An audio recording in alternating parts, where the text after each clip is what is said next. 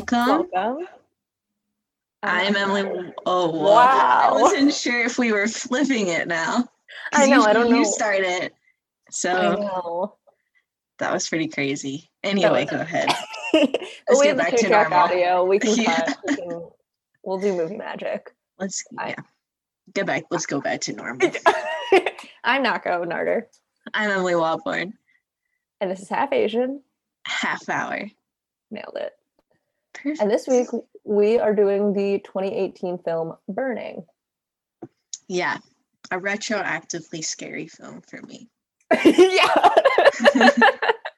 This is a slow burn about a murder, but I guess upon your first watch you didn't realize. I didn't know what was going on. I don't think I was watching close enough because I was watching it because it was this whole thing. I had to talk to Sweet about it. I wasn't really watching it because I didn't really want to have to talk to them for that long about it. Yeah. And then when I talked to them, they were like, yeah, definitely about a serial killer. And I was like, what? Yeah. Spoiler, I guess. But yeah. Spoiler for this movie that came out 3 years ago. Yeah. I watched it over the summer, and then this time I reread the Wikipedia. Mm-hmm. It's a slow movie. And there were also entire paragraphs of the Wikipedia that I was like, oh, I forgot about that, because that didn't really need to happen. Like, this movie did not have to be as long as it was. I was using the fast forward 10 seconds function liberally. Like, gorgeous shots of the Korean countryside, but like 45 seconds long. My guy, that doesn't need to happen. That doesn't help the storytelling. Yeah, it's a slow burner in many senses of the word. Wow. Yeah, slow burning. Say. Yeah, slow burning. And that I then thought about it like all week after I watched it. Yes, correct. And it's also very slow. Yeah, I was very frustrated while I was watching it because of how slow it was, but then I did think about it more and more for days, and just like stuff about the plot I hadn't thought of, and also like I just kept thinking about like the theme, which I almost never do with a movie. Yeah, this one was it's pretty interesting. I was reading like an interview from the director. For him, a big part of it is wanting to tell a story about young people, particularly in the current generation. He says some of his past projects were named Project Rage, and that was because it seems that today people all over the world, regardless of their nationality, religion, and social status, are angry for different reasons. The rage of young people is particularly a pressing problem. The millennials living in Korea today will be the first generation that are worse off than their parents' generation.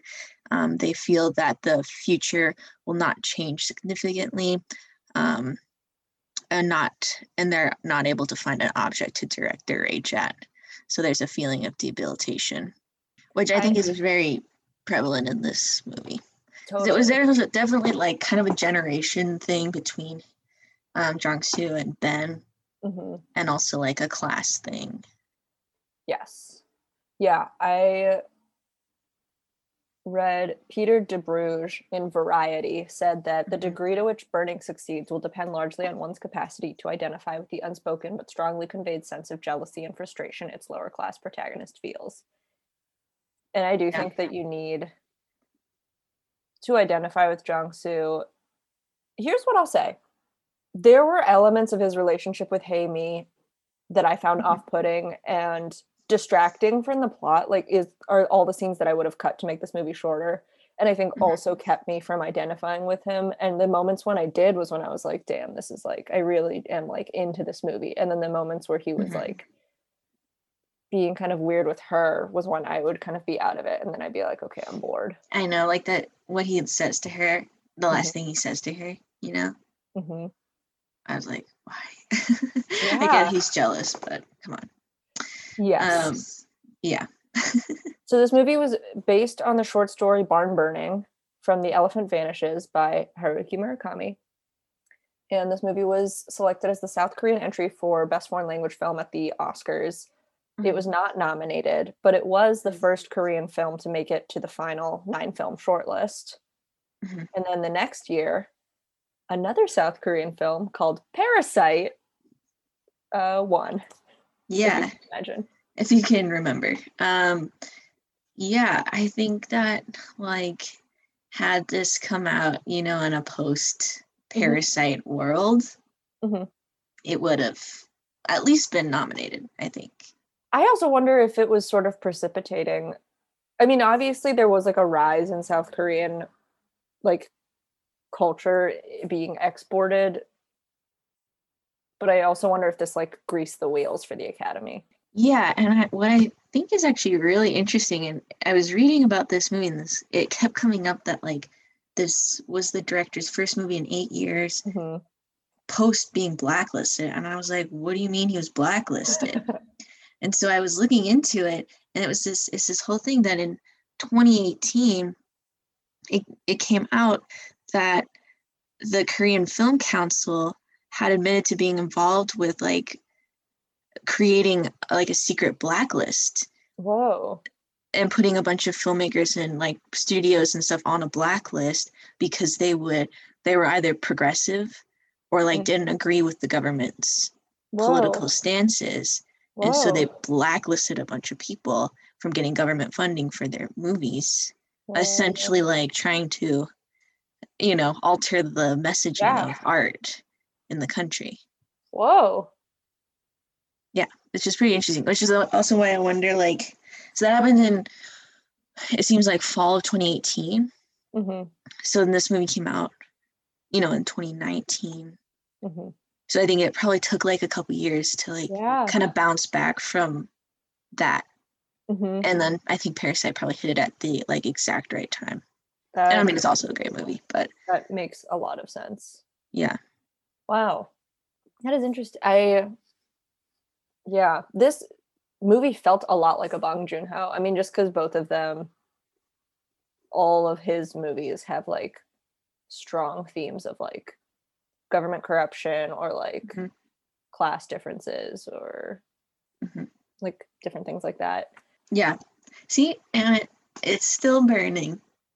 It's still burning. It's still burning for us. So we start with Jong-soo, played by Yoo Ah-in, and he like runs into this girl that he knew from his past from high school or something, and he doesn't recognize her because she got plastic surgery. But she's like, I'm about to go on a trip, will you cat sit for me? And he does. They have sex in her apartment, and then he's cat sitting. He never sees her cat, but he sees like a litter box, and he also keeps masturbating in her apartment. And also, like, so we're also getting this sense of like he is moving. So he's recently graduated. He's working as like a delivery guy. He's moving home to like take care of his family house because his dad is being charged with aggravated assault. And so it's like just him at home. He's getting these like mysterious phone calls where nobody says anything on the other end. So like the only thing really he's got going is his new friendship with Amy. Yes. And I have definitely seen many a man be like, my life's not going well. Why don't I latch myself onto this woman who gave me a little bit of attention and see if I can make this my whole thing? Which is something... I do think she likes him, though. She does. I do think she likes him, but he gets obsessed with her. And just the obsession is... I find it hard to get on board with.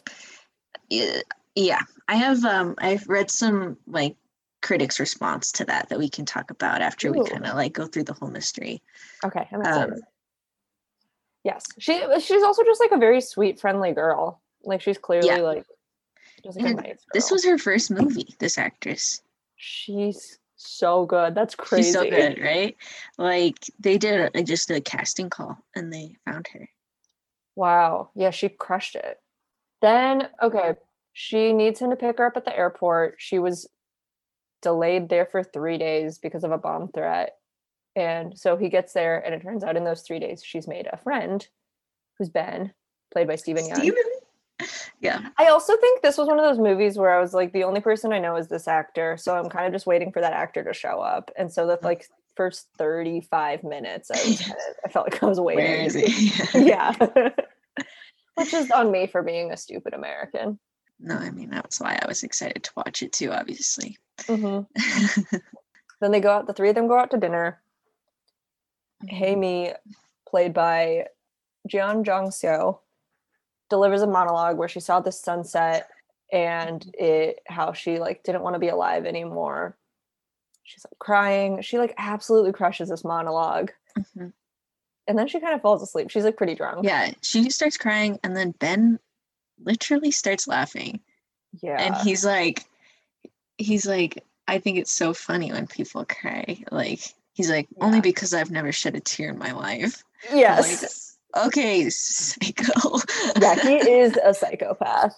Absolutely. As we'll see, but quite literally. Yeah. But yes, genuinely. When he says it, you're kind of like, what? And then you're like, I don't know. He pulls it off. All right. Yeah. Because he's so likable. Like, he's confident. He's charming. Yeah.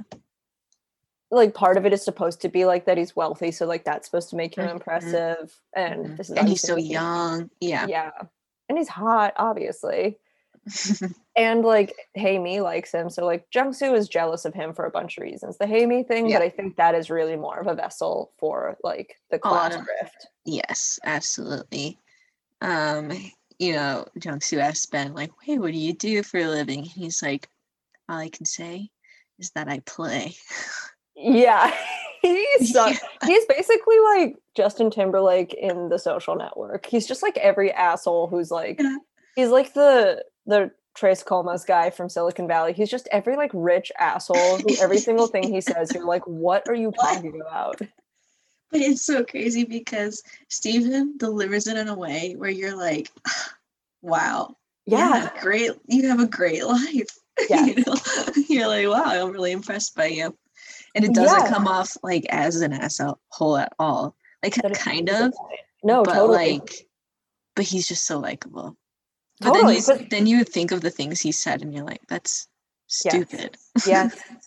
Completely. Yeah, the other two examples I just gave, like, those characters are played for laughs, and this guy, it like should be, but you're like, wait, I actually am impressed. Like, I think that like, you're being pretentious, but it is reading as like smart.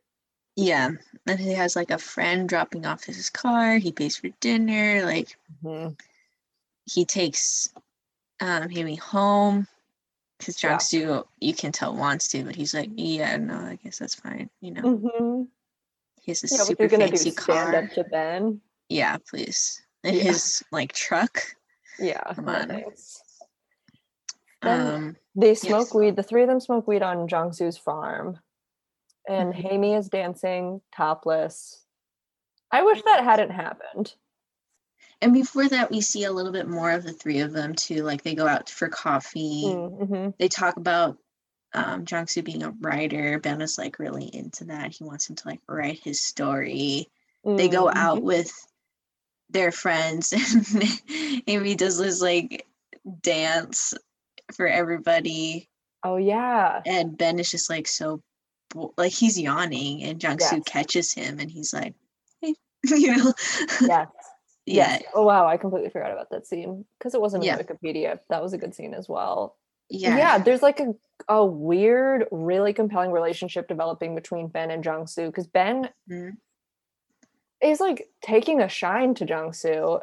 Yes. Jung-soo's kind of he's like very interested in this guy. Yes. And Jung-soo's like, well, I don't like you, so I don't think I like this. However, like, this is like tantalizing, and like there's like something exciting about it. Like, he has them over for dinner at his like super fancy apartment, and he's like, I never want to be like this guy making pasta and listening to jazz. Like, who is this freaking guy? The like status dynamics at play, it's a masterclass. It really is, because it's so subtle. is it's not really through dialogue, it's like through the performance. And yeah, it isn't. I almost wanted to say like the movie relies so much on these performances because they're so strong, but like the script is, aside from being 35 minutes too long, it is like airtight. Like there's a lot of good stuff going on. Yeah.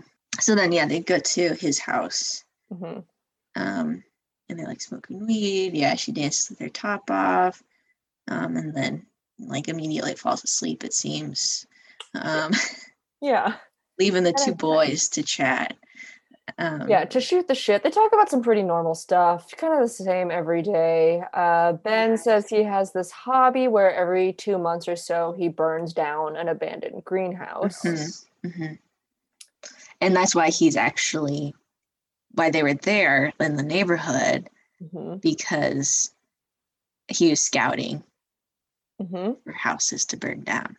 Yeah, and Jung-soo's like, let me know. What is it going to happen soon? And he's like, yeah, soon, and also near your house. Very close. He keeps saying like very, very close. And he's like kind of freaked out. Of course.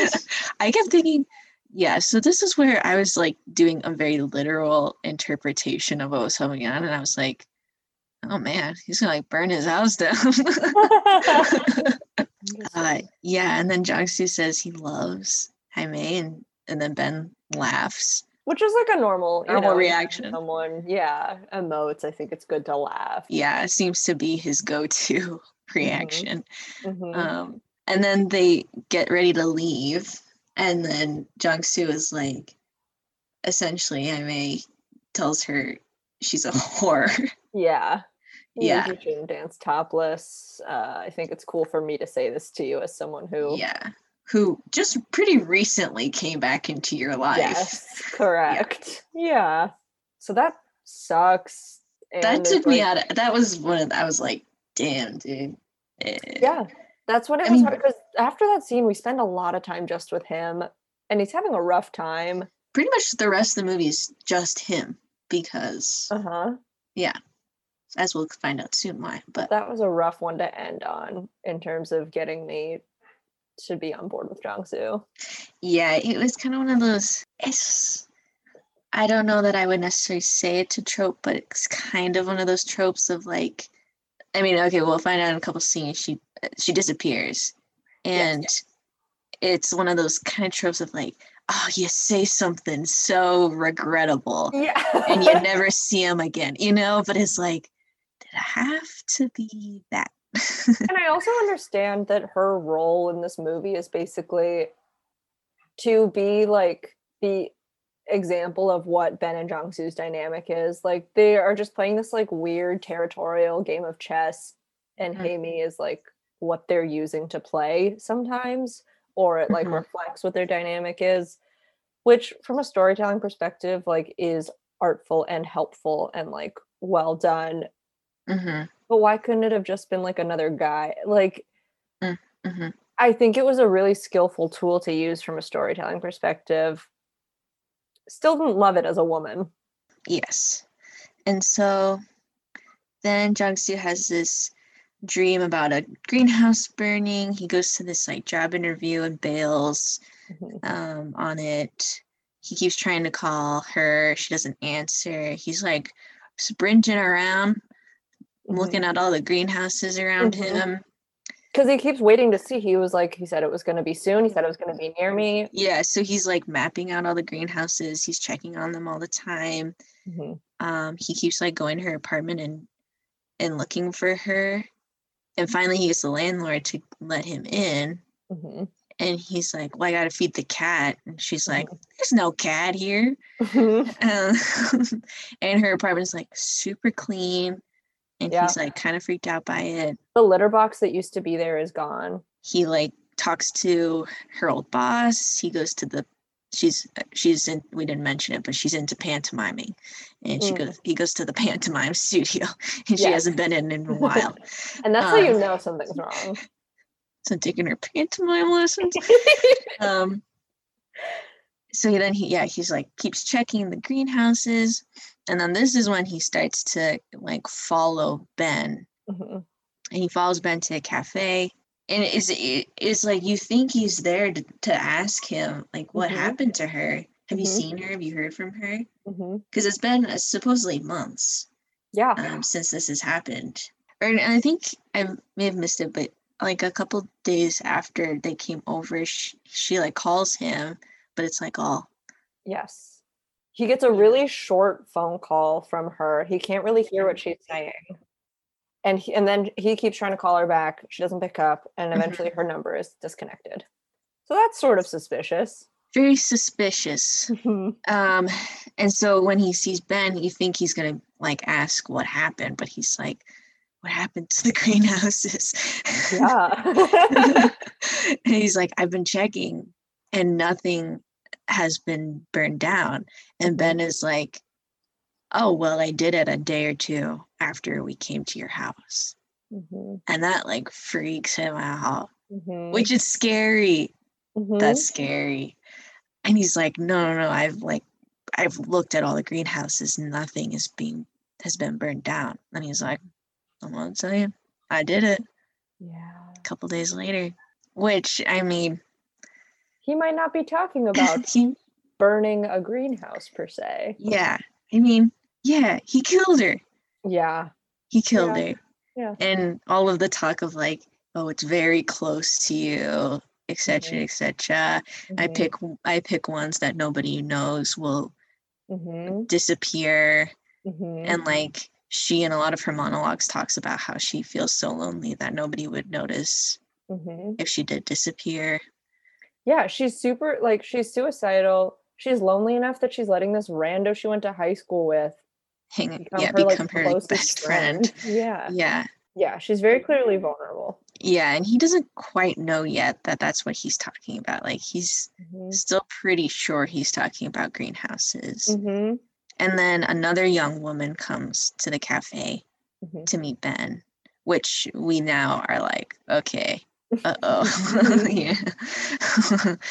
Yeah. And then he's like, I don't know. He finally asks Ben about Jaime and he's like, I don't know, she just disappeared. Oh, and at one point, Jiangsu was like, "Do you think maybe she went on vacation?" If you're Ben, this is such a good opportunity to be like, "Yeah, Yeah, probably." maybe. But instead he goes, "Probably not. I don't think she can afford it." Mm-hmm. Like, his need to, like, step on these people's Uh-huh. necks is greater than his need to get Yeah. away with a crime. Yeah. Because he knows he can get away with it. And he almost wants to get caught. Like, Yeah. he is, like, so privileged that he keeps being like, "It would be awesome if I could feel like And that's crying or something." yeah, and that's like the dynamic they have is like it's almost like Ben wants Jung-soo to be the one that's gonna Mhm. catch him. Yeah, it's almost like Jung-soo is, like, the first person who has disliked him, and Ben is, like, intrigued by that and is like, "Maybe Yeah. you can set me free." Yeah. And then he visits Jaime's family.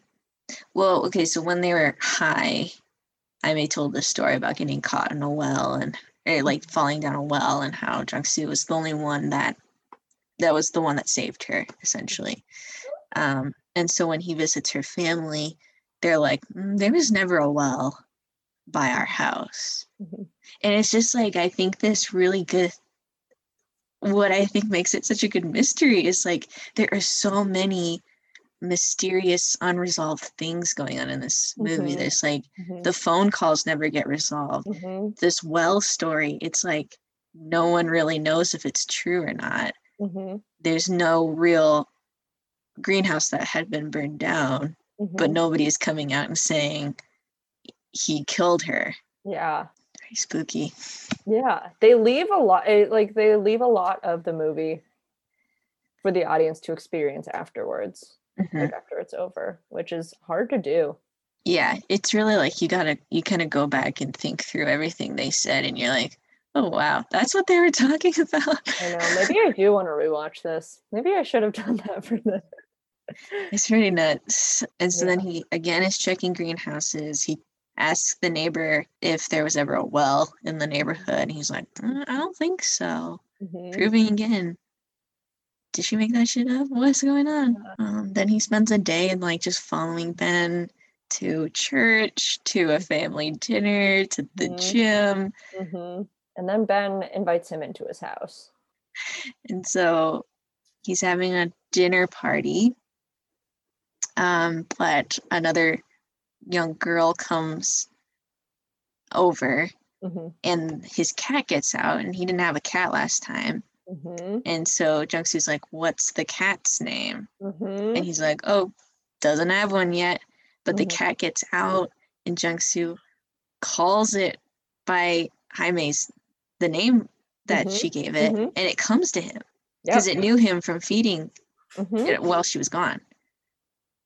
And so now he knows what's up, but he doesn't say it. Early in the movie, he doesn't say it, which is crazy. It's crazy to keep that shit to yourself. Yes. He bought Haimi a watch at the beginning of the movie, and he sees a very similar, if not the same, watch in a drawer in Ben's bathroom with like a bunch of other women's jewelry. And there's this like makeup box in there too. It's all like that he saw the first time around. I think he probably assumed that it was Jaime's stuff, but it's all still there. And now her watch is there too. And so then again, his friends come over, this like young girl, she's like doing pretty much the same thing Jaime did of like dancing or whatever. Yeah. And he's just as bored. Ben is just as bored, and Jung-Soo catches him again, doing the same thing. Ben's just trying to feel something, man. Yeah. And then we get a break from that. We go back to his dad being sentenced to 6 months in prison, which is also kind of like I think a commentary on the class stuff, because it's like it sounds like he broke a chair or something and it like broke someone's hand and is going through this big trial while Ben is out there doing just murdering young women. And it's just walking around. Totally. It is such a stark example of like, if you don't have resources, your life is so much harder. Like you have to give up everything, time, dignity, effort. Yeah, and when I at first watched it, I was like, I don't really understand why we have this whole other plot, but it's such a smart contrast to like the actual murdering that is going on. Totally. And a serial killer walking free. Yeah. Like Loki trying not to. Yeah, like trying to get caught. And then we see Ben applying makeup to the girl he's been seeing. And then he like meets Jung-Soo on the side of a road, and he's like, hey, I thought you were meeting. You told me like Jaime was coming too. Where is she? And then Jung-Soo stabs Ben. Yep. And this is a pretty brutal ending. It's just like him stabbing him a bunch of times and then setting him and his car on fire. And that's the movie. Nope. Yeah. He lights them on fire. Yeah. So and he lights Ben. And he burns all of his clothes. So he rides home naked in his car. Yeah. And that's the end of the movie. Not just burning. So what did you think happened before this girl said that it was a murder?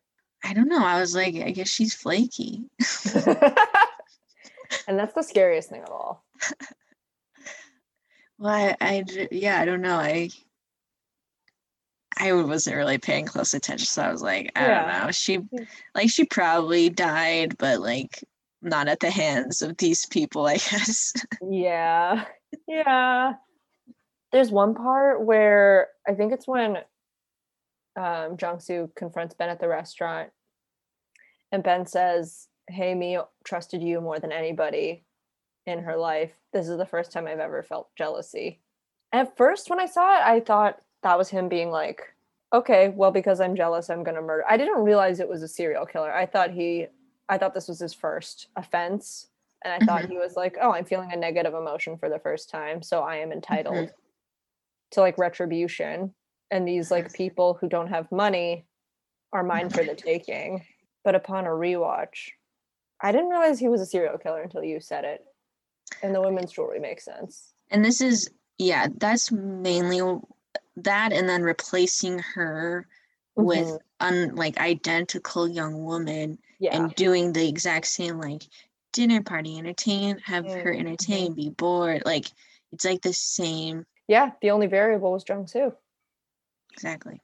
Yeah, because his drawer was filled to the brim with bracelets. So, and if he's like, I burn a greenhouse down every like 2 months. Yeah. Jesus, man. Yeah. So yeah, the depiction of Jaime what drew some criticism.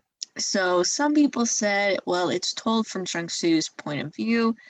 So it's fair to ask whether the director is cultivating true audience solidarity or urging us to understand the story exclusively through the lens of our hero's prejudices, to see Jaime and Ben as idealized and demonized, respectively. I think that's fair. I think it is fair.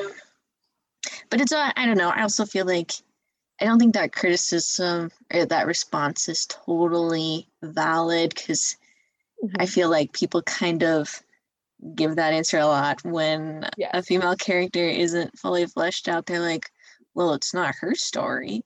Like, but that doesn't mean you can write. I'm not saying that this character is necessarily this, but like in a lot of cases, doesn't mean you can still write a sexist character and get away with it. Yes. And also, okay, so we want to see sexism and like the way that people view her. We see that through Ben already. If you want to see like someone not value women's lives, we already get that through Ben. We don't need, like, the audience is now forced to choose between Ben, who is charismatic and literally murders people, or Jung-soo, who is like less sexist but still objectifying Jaime. And also, I think that it's fair to say, like, what you think of people really depends on like where you're coming from, and like he wants like this like pretty girl in his life, and that's like really affecting him, and he hates Ben, and so a lot of stuff's affecting him too. Like his jealousy keeps him from figuring it out earlier, I think. Yeah. Another critic, I think, gave a kind of a better answer, saying that if you know it's being adapted from a Murakami short story, even loosely, you'll know that the woman vanishes, because I guess that is something that's built into a lot of his narratives, and that the vanishing will preoccupy the protagonist like obsessively at first and then fade over time, and that they saw this mystery of her disappearance, even though it's like technically solved, it becomes bigger and is like not just a plot device, but like becomes the whole central question of the movie. Becomes like more than just a trope of like, oh, the girl goes missing and he becomes obsessed with solving her murder. It's more of like a driving force throughout the entire movie. Yes. Like even when she's alive, it's like she's a driving force for like his whole story. Yeah, totally. And there's almost an interpretation, like, I think there's, towards the middle of the movie, you think like maybe she is just like dating Ben and Jung-soo. Like maybe she's fine and Jung-soo is just like spiraling for nothing.